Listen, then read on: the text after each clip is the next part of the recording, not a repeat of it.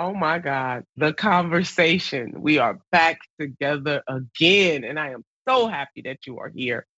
Every week, I am blessed to be able to have a conversation with a champion in the various realms of social, political, economic, and environmental justice. And sisters and brothers, family and friends, do I have a champion for you today?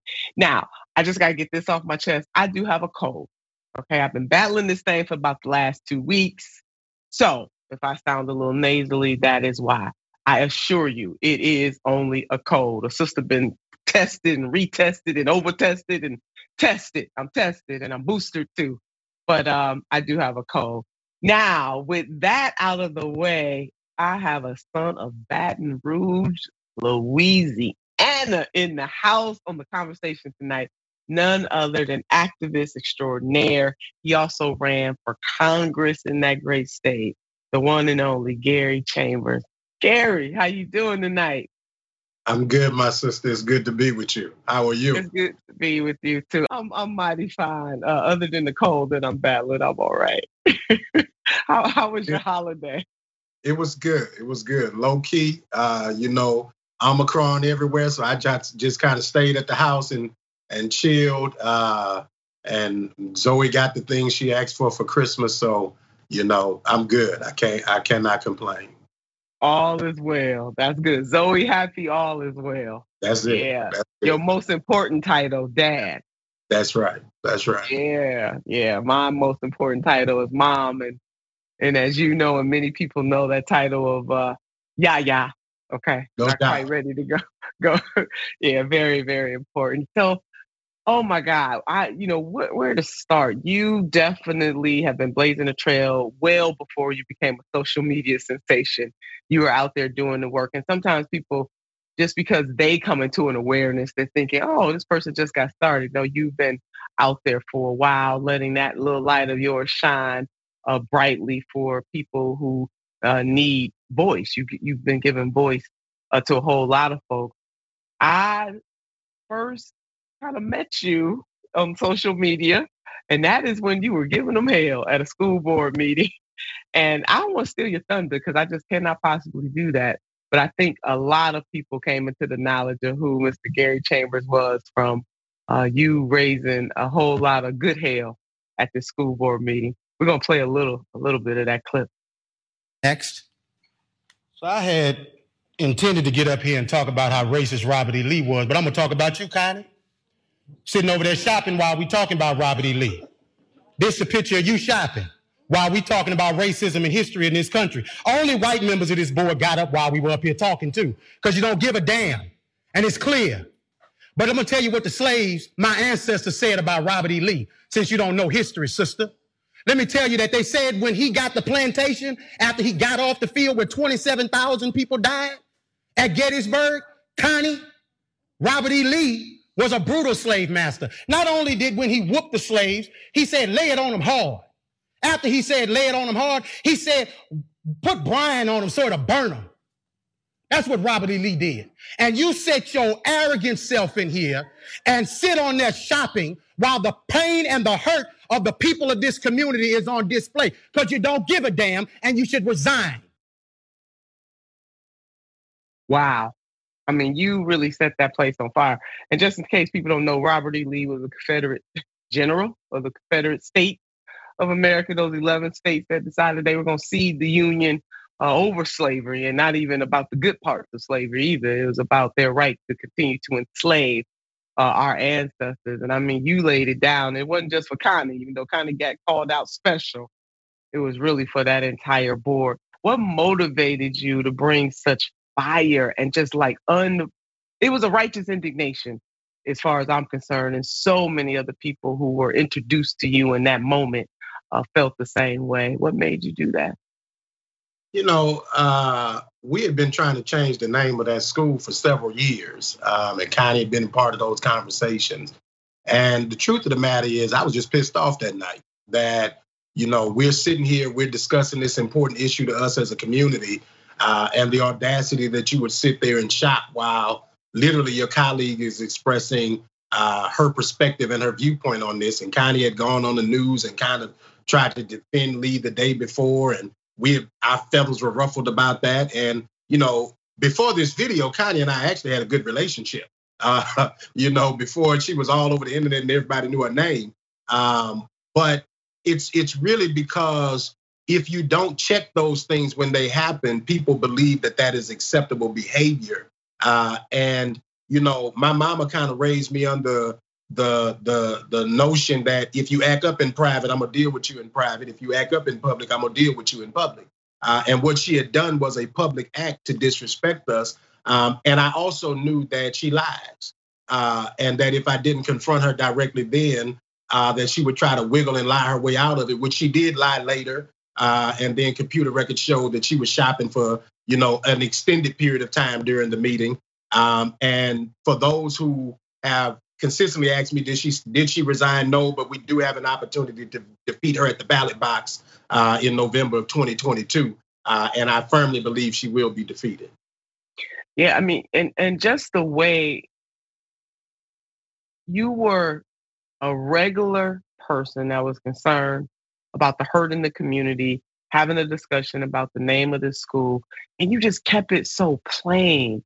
And I think a lot of times, especially people who are Democrats or people who feel as though they gotta polish that thing up, sometimes you lose the common touch. You channel, like I'm sure you channeled the pain and the feelings of most people who were both in that audience and who also had an opportunity to hear you just laid it down straight, no chaser, And I got that same grandma too, and mama. My mama, my grandma came from the South. My mama was born in the North, but my grandmother hailed from the South. So them Southern tendencies are very much embedded. And my mama and my grandma subscribe to that same rule. If you act up, where you act up is where I'm gonna show up on you. I remember my mama walking through the Woolworths. Wasn't me, because I was a damn near perfect child, but it was my sibling, Brother Chambers. It was them. And my mama would go over to the belt section, tell the lady, "Hold on, I just want to borrow this." I just need to use this for a second. I just need to use this for a second.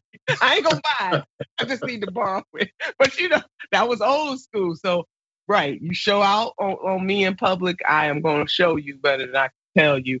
But what you did to lift that community and bring voice to people who may not have been able to stand up there and articulate, and you laid down the history as you were peeling back the layers and really revealing to that school board that what you are doing and the behavior of your colleague is not acceptable when people are talking to, last time I checked, school board members were public servants. I mean, last time I checked.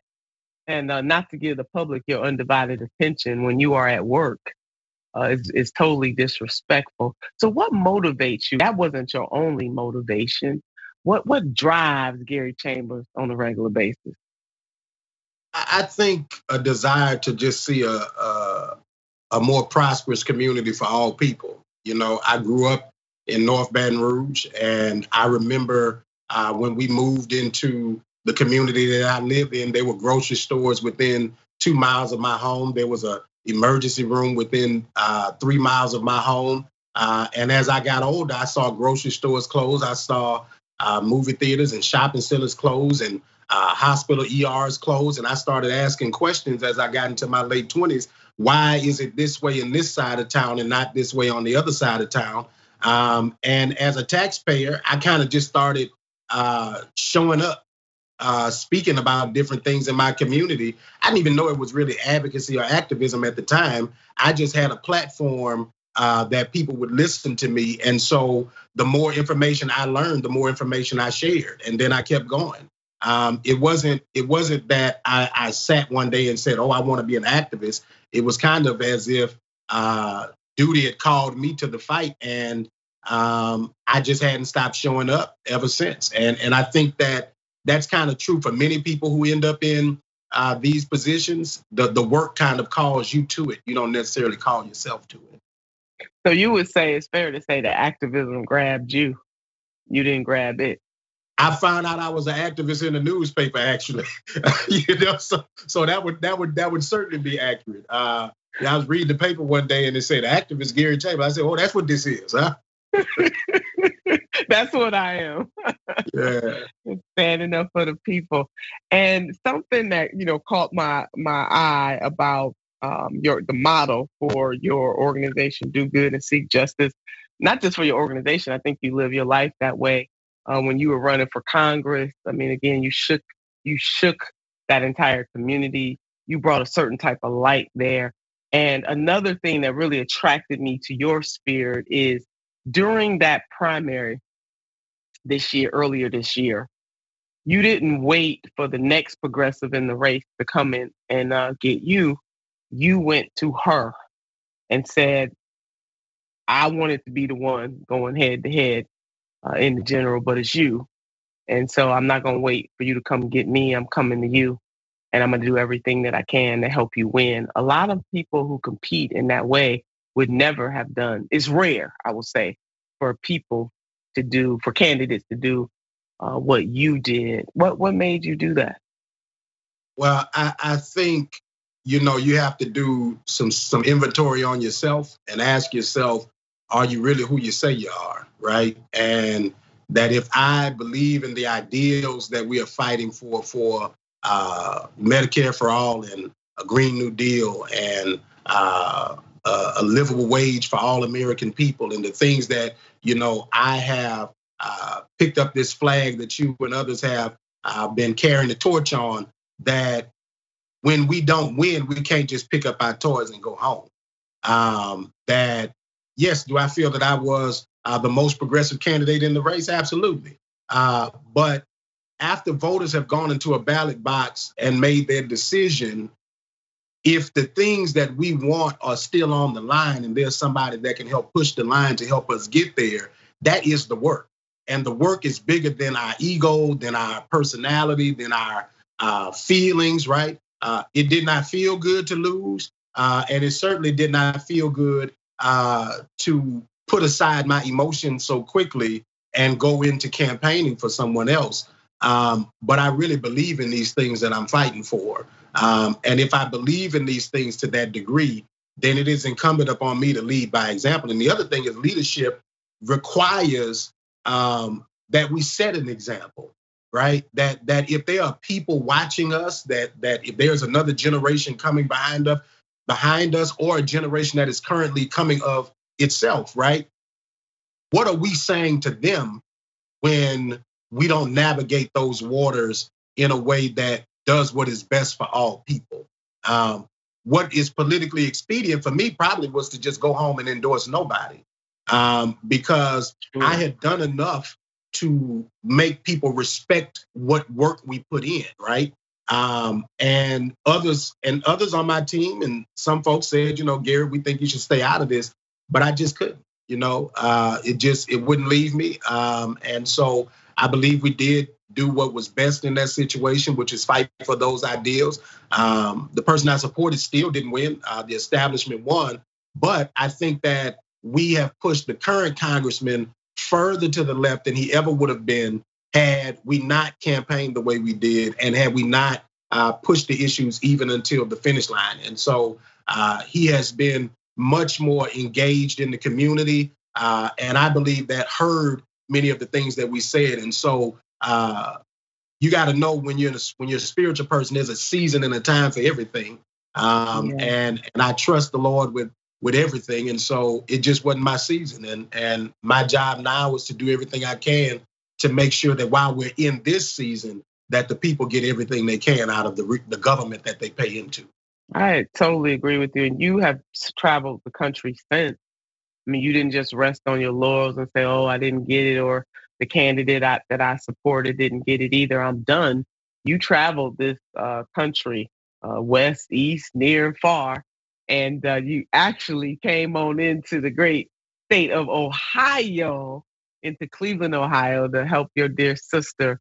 And I really appreciated that. So, I mean, you did not rest. You went from your race to supporting Sister Karen Carter Peterson to traveling this country. Bigger Than Me is another organization that you have, and you were showing people by example that it is bigger than you, and embracing issues, not just people like me running for office, but other activists and other issues that people were standing up for, but you did find your way. You said, sister, if you need me, I'm coming to Cleveland, Ohio. And you did just that. And I am forever grateful to you, again, leading by example, going into other places to help other progressives try to do the daggone thing.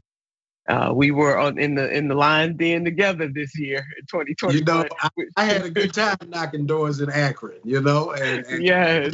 And the energy that exists there is real. And when you have an opportunity, you're someone I look up to. I've told you that in private. I can say it publicly. That there's no question for me that I'm gonna show up and support what I consider the queen mother of this movement right now. I'm gonna show up in my uniform, ready to serve, because that's what this is about. You know, that we have to do the work that's necessary, and it's a sacrifice, right?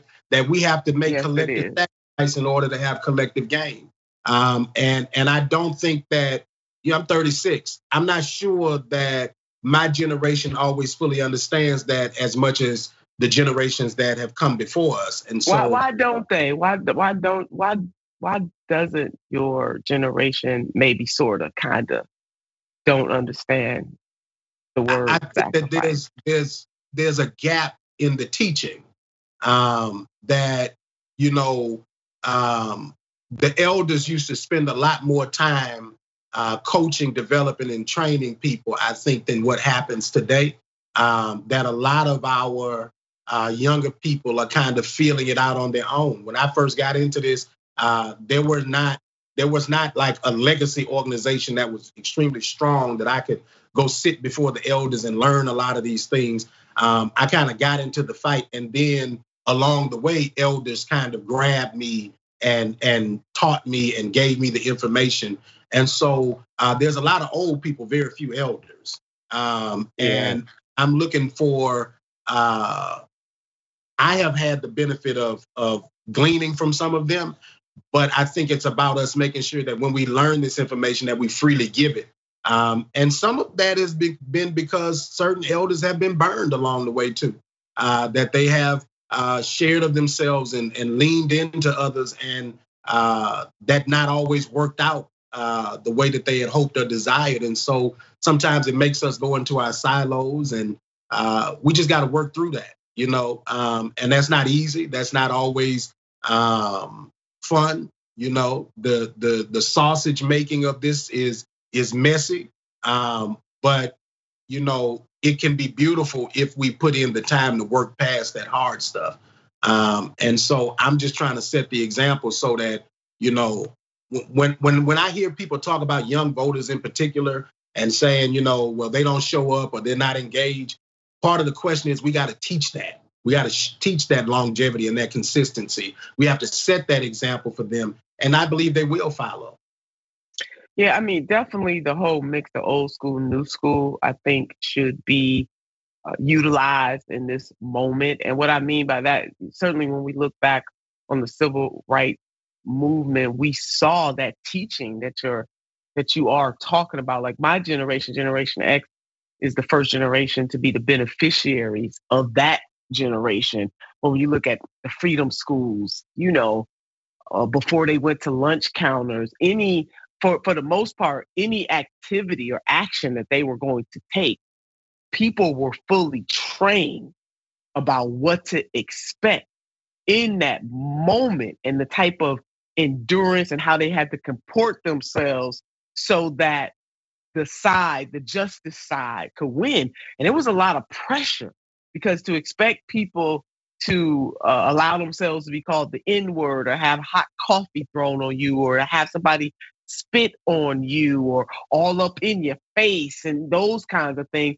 They didn't just send people into that madness. They trained them. They went through rigorous understanding, role playing about what they were going to have to endure before they went into those moments. And we don't have something on par. You're right about that. Mixing it with 21st century, but we don't have anything on par that I can think of right now, not in mass anyway, that gets another generation trained up. And it matters. It matters. It determines whether or not people are prepared for what they're walking into, right? And the reality is, I showed up at my first protest and nobody had ever told me that the police are going to antagonize you the whole time you're out here. Nobody had ever told me that. I had to figure that out on the streets. Nobody had ever told me the emotions that our people go through when they show up at that protest and how to navigate the conversations, even with the people that are on your side, to get them to understand how we do this in concert. And so after going through some of these things, I realized, we really need some examples set before us. And there's two things you can do. You can sit around and talk about what everybody else isn't doing, or you can get off your tail and do something. There it is. I have chosen to try to be on the side of get off your tail and do something. I am not always successful. I have not been perfect in my quest to become a better leader. I've missed the mark along the way, but I've tried to correct my mistakes when I make them, own them when I make them, and then be as transparent with people as possible so that others don't make those same mistakes. Because if I can make your journey a little shorter and a little easier, then that means that somebody else's path to liberation is easier. Come on, you better talk about that. And that is the beautiful thing about who you are and the leadership standard that you are setting as you are pulling people as you climb as well. Now, what is it about? 2022 is right around the corner. We're gonna say Happy New Year to some folks. I know it, but it will be here. This on Saturday, as a matter of fact. What is there anything that you're looking forward to in 2022? Anything you want to let us know about here on the conversation for 2022? So I think we're gonna need another conversation in a few weeks for sure. So we're gonna do some great things in 2022. But to some of what we just tapped on, I really want to do a few civic engagement workshops around the country. That's something that hopefully I can tap on you and some others to help chime in, because I really think that it is not that people don't want the information. They don't necessarily know where to get it all the time, or how do they get active in their community. The number one thing I'm always asked is, how did you get into activism? And really, I just started showing up. And what you find out when you show up, and you know this from serving in the legislature and other places, it's the same people who show up all the time. And when you show up, you meet those people, and that kindred spirit, that energy becomes transferable, but that knowledge becomes transferable also. And so I want to be able to help transfer some of that knowledge in 2022, among other things that we want to do pretty big here in Louisiana. Oh, yeah. Well, you're doing that already. Each one reach one, each one teach one. And you are certainly personifying that. People are feeling very stressful, Mr. Gary Chambers Jr. What's the word? What's the word about the stress and the heaviness and some people feeling as though better days are not coming? I use a hashtag all the time that says keep pushing. And when people ask me, how are you doing today or whatever, I always say I'm pushing. Whether it's a good day or a bad day, I'm pushing. And my grandmother, she passed away at the beginning of 2021. And she used to always tell me, baby, keep going to sleep and getting up in the morning. It does get. And my encouragement to anybody is that if you keep going to sleep and getting up in the morning and you keep pushing, it might not feel good today. Some days you might not be able to push as hard. You can't lift the load as heavy.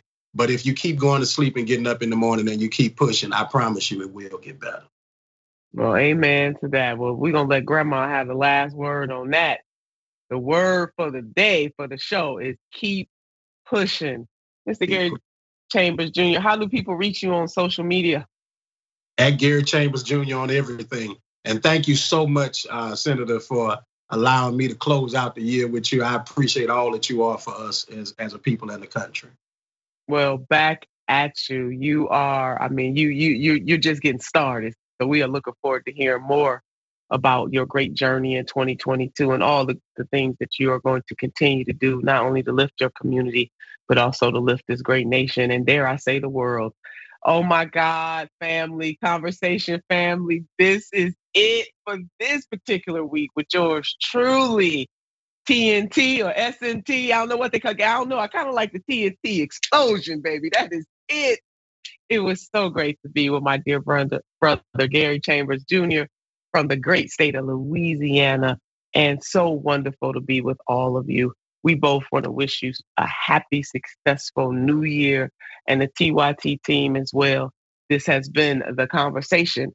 We want you to keep the faith, but most importantly, keep the fight.